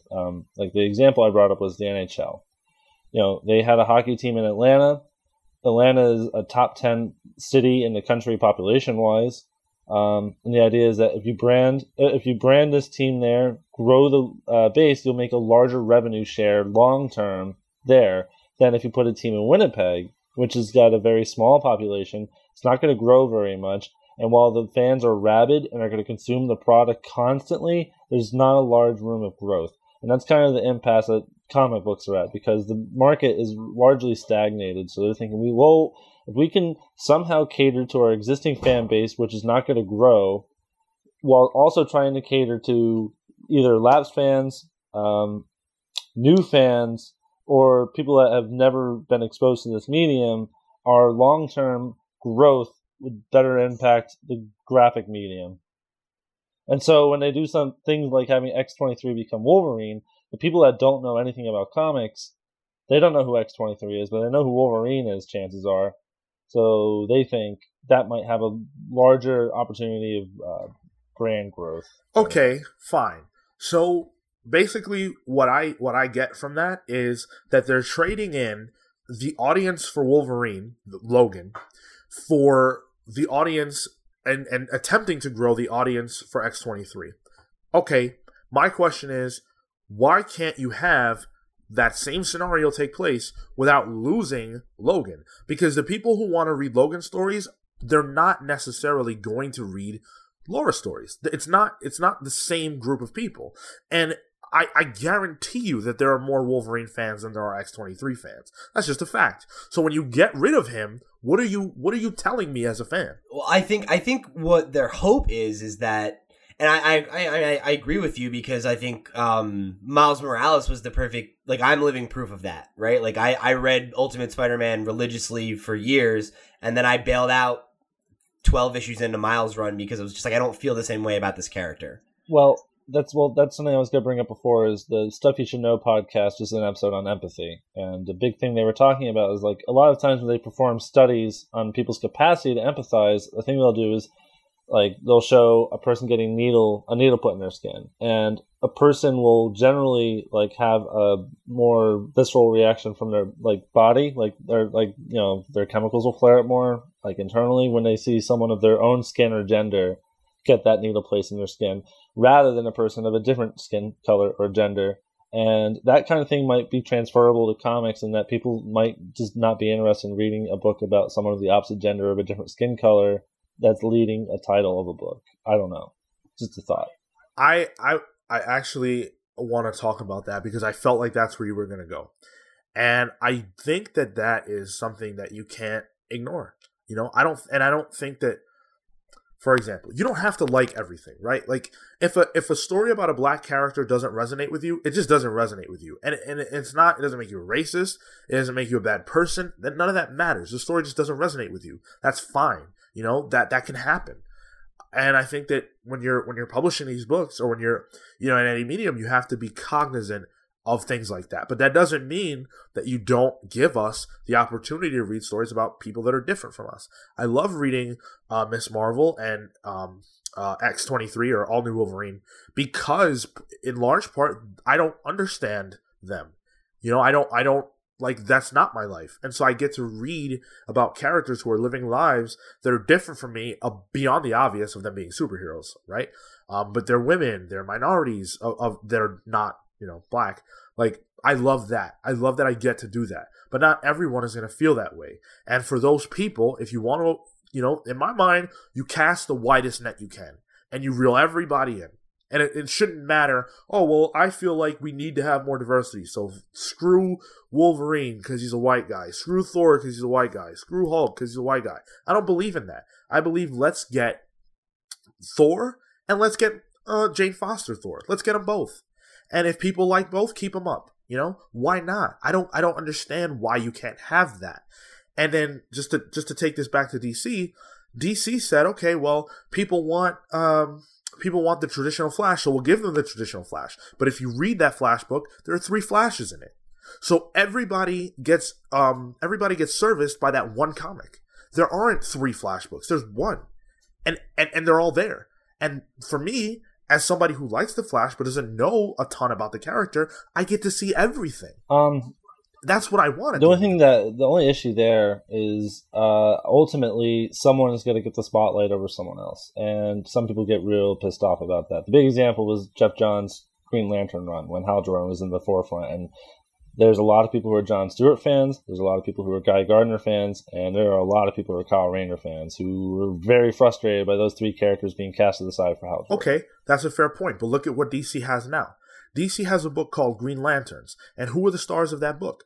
Simon Baz, and then unfortunately I can't remember her name, Jessica something, I can't remember her name, but she's a Spanish woman, and he's Arabic. So that book is really great, and it's published alongside Hal Jordan and the Green Lantern and the Green Lantern Corps. All those books coincide, but that wouldn't have been possible if they didn't build a base with Hal Jordan. You couldn't have had it. Well, I mean, at the same time, there was a book being published coinciding with that Jeff Johns Green Lantern book called Green Lantern Corps that featured all the other Green Lantern characters. But again, they put all these characters to push to the side for Hal Jordan, and this pisses people off. I think, Sean, also to a point I was trying to make earlier, but is also inspired by something that you just said. You've made the point regularly about how when the big 2 do try to introduce books starring new characters, they often struggle. And I think that's the big motivation for having these characters take over the best-selling, well-established books that are fronted by these characters that they love. Because the hope, I think, is that, you love Logan and you love Wolverine, you love this comic every month, and you're casually familiar with X-23, and they hope that you'll stick around and read this new Wolverine stories, and you'll miss Logan, but you'll love Laura, and I think that's what their hope is. But I don't think it always plays out that way, and sometimes maybe it does. But I get what you're saying for sure. But I think that's their aim there. Totally, but you can introduce them in the main title, right? But so you can introduce Riri, right, into the main title. But then at some point, Tony Stark's going to spin off into his own Iron Man series, and that'll be the way to do it. So in order to get the people under, what you were saying, to get them under that name recognition, and then still have Tony for people who want to read Tony. I think you're right. Or at the very least, you have a character like Riri be around for a few years, maybe as a supporting character to Tony, or as his sidekick or whatever, and then you have her take up the mantle when it feels appropriate. So it's not, oh, here's this new character who's Iron Man now. It's oh, it's more of a, man, I really wish we could have got more stories as Dick as Batman. Right, and so the Riri point is, to me, that's probably the best example of how this goes wrong. There's no one that can argue, I would love to hear the argument, that the way she was introduced and then made Iron Man was handled properly. It was so unbelievably bad that I was offended as a fan, in the sense that you're going to tell me that there's no build-up at all to Tony's disappearance. At that point, they had 2 Iron Man books being published at the same time, right? And then Civil War comes around. He is put in a coma unceremoniously, randomly, And then Riri Williams, a character who at that point had existed for probably about 6 months and had made a handful of appearances in Iron Man's book and hadn't been established at all, is suddenly the new Iron Man, and I'm supposed to accept that? Why? Why? Just cause. You know? Because Exactly. we wrote it, Sean. Yeah, there's no... It just didn't make any sense, and it's like, okay, cool, so I've been a fan of this character for like whatever, 10 plus years. Now he's gone. You're giving me this new character. I feel like I should drop the book because of it. I didn't because I like her. But a lot of people probably did. Again, Especially yeah, man. people, I mean, I'm sure they did. You know, and like, and Yeah. I agree with your point that I don't think it is because people are racist or sexist or anything like that. But I think it's just like, in what other medium does that happen and people are okay with it? You know, where it's like it's like the thing of like if you're watching a television show and then they write out the main character and it's like, we're gonna keep it going with these supporting people, you know, or the people who are left over. And it's like some people are gonna stick around, but some people are gonna be turned off by that and they're gonna bail. You know, and like, and in this case, it's not even like that, because it's not even like we're getting rid of the main character, but here's all these characters you've grown to love over the last few years. Here's this brand new character who's taking over. And like, I get why that rubs people the wrong way. Yeah, absolutely. And I don't know. I feel like Marvel, you know, they made a lot of excuses, or at least this guy, David Gabriel, did. He made a lot of excuses. Some of them were valid, some of them were not. But he never commented on the fact that the way they went about this was just really poor. Like, it just, yeah, it's very sloppy.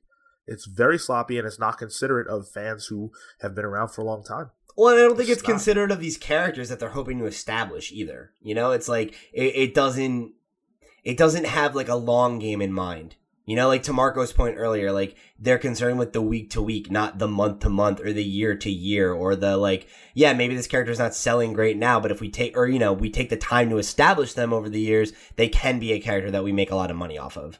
Like, not every character is going to be Gwenpool, or not Gwenpool, Spider-Gwen, you know, where you get that one story that makes them take off and then you can keep iterating on it, you know, like, and I think it's stupid to try and do it that way. You made a great point that I don't want to go undersold. The fact that they look at this thing week to week, like Marco said, they look at the sales from week to week, but want to throw out a new character with very little context, is basically saying, like, you might as well be saying, we don't give a shit about this character. We're just going to throw things at the wall and see what sticks. Yeah, it's like they're throwing it to the wolves, and then they can be like, oh, look, it doesn't work when we put a black female character at the front of a book. Yeah. It's like, yeah, well, not when you do it like that.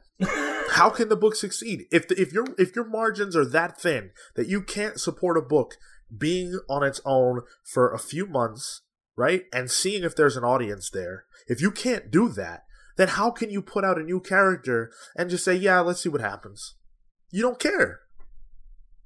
There's no way you care. Miss Marvel had no build-up. She just came out of nowhere, and it's managed to find success, but that's not because of Marvel. That's because of the writer and the artist who care. Well, and I think even like maybe more importantly, I think it's because of like the news pop.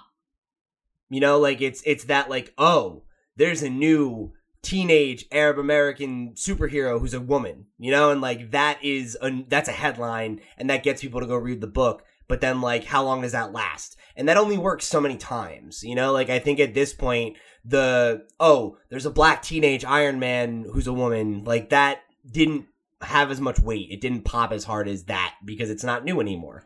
Now it's a thing that like we're kind of a little desensitized to. They got Glenn Beck's outrage with Miles Morales, and you know that has carried Miles Morales through, but. And they built off this internet thing around Donald Glover with that, you know, where it was like, oh, you know, like it was inspired by that, and you know, like it was a new novel thing then, and they were killing Ultimate Spider-Man, which was a big deal. Yeah, I just don't get what it is that they're doing, and it's a shame that they may pull back on this and, you know, go back to the way things were, which I'm excited for, but I'm not excited for the possibility that all these characters are going to go by the wayside as a result. Yeah. That it feels like an overcorrection. Like it feels like what like what I always like criticize Nintendo for doing with their like B tier IP, where it's like something like Star Fox, where it's like they let it get farted out and then like, oh, see, no one buys Star Fox games. And it's like, yeah, because you don't put any fucking like care into it. You know, it's like if you let like your A tier talent and you really like took some time and like really let this idea develop, yeah, it would resonate. But like the way you're trying to just fart it out there and see what happens, it's not gonna land. Like there's not enough of an audience that are like ravenous for new comic books for it to be that way. You know, it would be different if this was an industry or a medium where there was like hundreds and thousands of people that were going to comic book stores every week to buy new comics, but they're not, you know, like, and I think like it's naive to think that that's going to work. Do any of you other guys want to make a final point? I'll go to bat for Star Fox Adventures, and I'll fight anybody who's got a problem with it. That game changed. That game's not even the problem. That game man. changed my life, and I'll fight anybody who's got something to say. I haven't played the new one. It looked like garbage, so I didn't. It was. Marco, you had a point. Ultimately, Marvel, DC, we're your comics think tank, and we are open for consultation at any point. Let us know. You know how to contact us at the Comics Pals. We're cheap too. I'm not. Phil? Well, I guess my final point is, don't read any books by Cale Ward, because apparently Cale thinks that he is his own dream author for his own book, and I get that. And that's, he wants to be a writer in the industry, but that conceitedness, I can't handle it. In terms of like author diversity, you're not going to get anything from Cale Ward So I wanted to close this conversation out with something that G. Willow Wilson wrote. Now, G. Willow Wilson is the writer of Miss Marvel. That's kind of what she's made her name on. And she's a big reason why that book has been successful. But she had she wrote a blog about this that I thought was pretty great. And I recommend you go read it on gwillowwilson.com. But I'm just going to pull a little bit of it and read it for you guys because I think it sums up this conversation. Really great. So under this, in this blog, this piece is titled Stuff That Is Entirely Avoidable. 1. This is a personal opinion, but IMO launching a legacy character by killing off or humiliating the original character sets the legacy character up for failure. Who wants a legacy if the legacy is shitty? 2. That's great. Diversity as a form of performative guilt doesn't work. Let's scrap the word diversity entirely and replace it with authenticity and realism. This is not a new world. This is the world. 3. Never try to be the next whoever. Be the first and only you. People smell BS a mile away. 4. The direct market and the book market have diverged. Never the twain shall meet. We need to accept this and move on and market accordingly. 5. Not for nothing, but there is a direct correlation between the quote-unquote diverse big 2 properties that have done well, Luke Cage, Black Panther, Miss Marvel, Batgirl, and properties that have a strong sense of place. That's in all caps. It's not diversity that draws those elusive, untapped audiences. It's particularity. This is a vital distinction nobody seems to make. This goes back to authenticity and realism. And finally, on a practical level, this is not really a story about diversity at all. It's a story about the rise of YA comics, young adult comics. If you look at it that way, the things that sell and don't sell, and the markets they sell in versus the markets they don't sell in all caps, start to make a different kind of sense.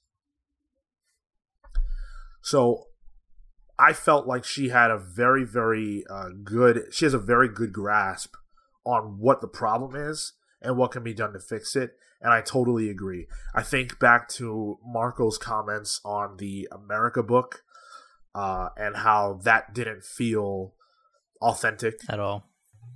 Felt pandering. Oh, totally. Right? Yeah. You said, I think.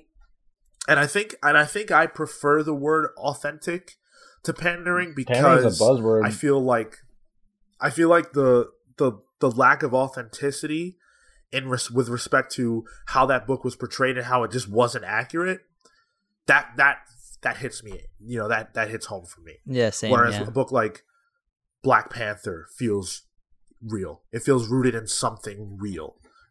Miss Marvel feels rooted in something real.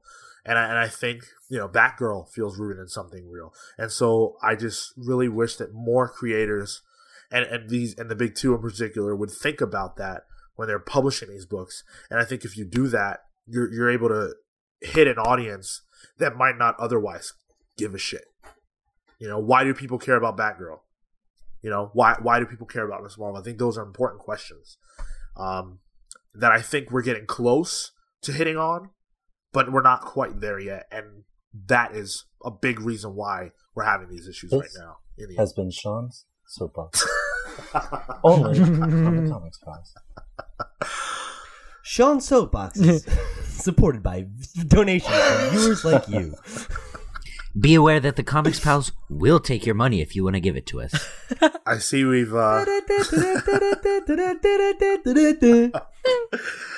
reached the end of our discussion about something important, and now we're back to silliness.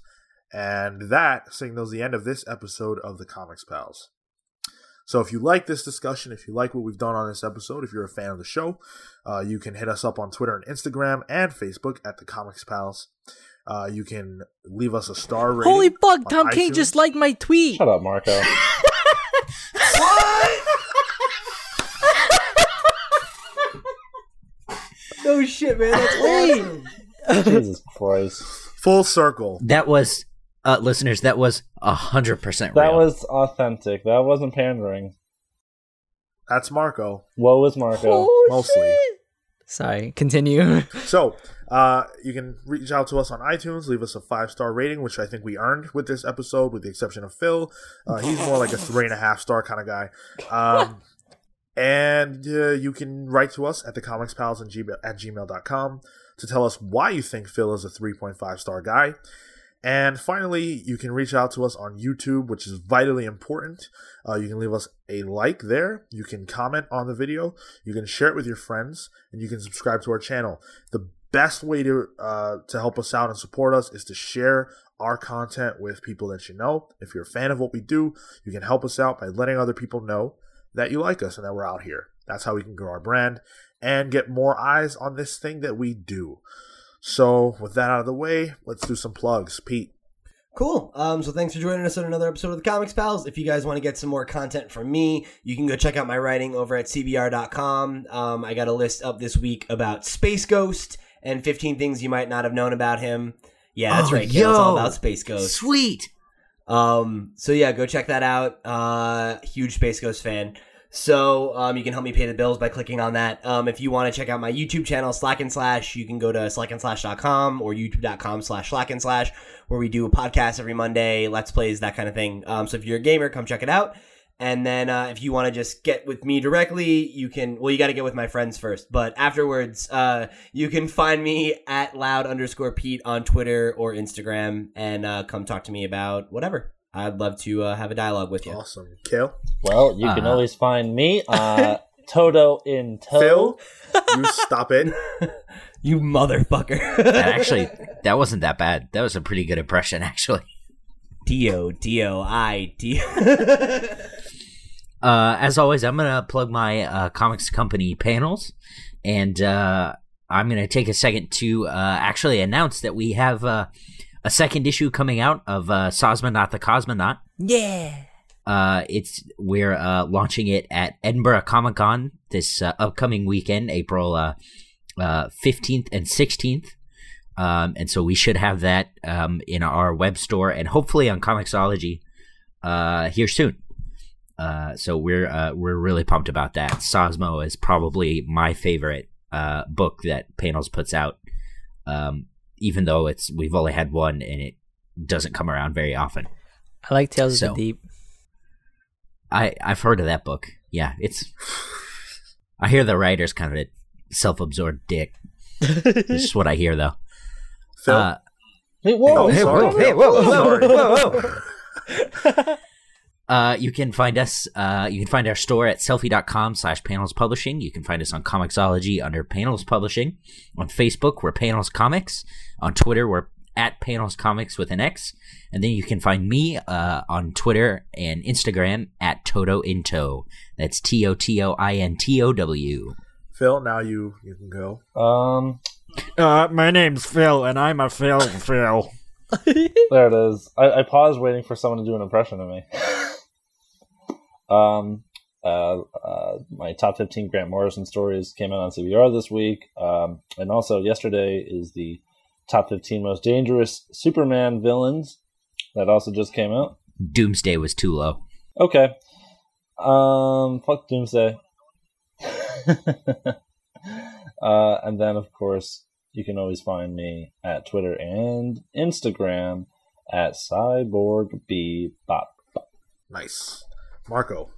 So you can find me on Instagram at woeismarco, and then on Twitter, go check out the tweet that Tom King liked. My handle there is woeismarco _ WOEISMARCO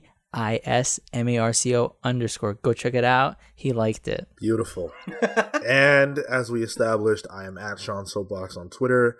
I said a lot of stuff this week, so if you want to argue with me about any of it, I would be glad to do so with you. With that, we're the Comics Pals signing off. Take care, guys. See ya. My name's Marco, and I'm a Marco. I'm a Marco, and I'm a Marco. No, I'm Marco, and I'm a Marco. New t-shirt idea.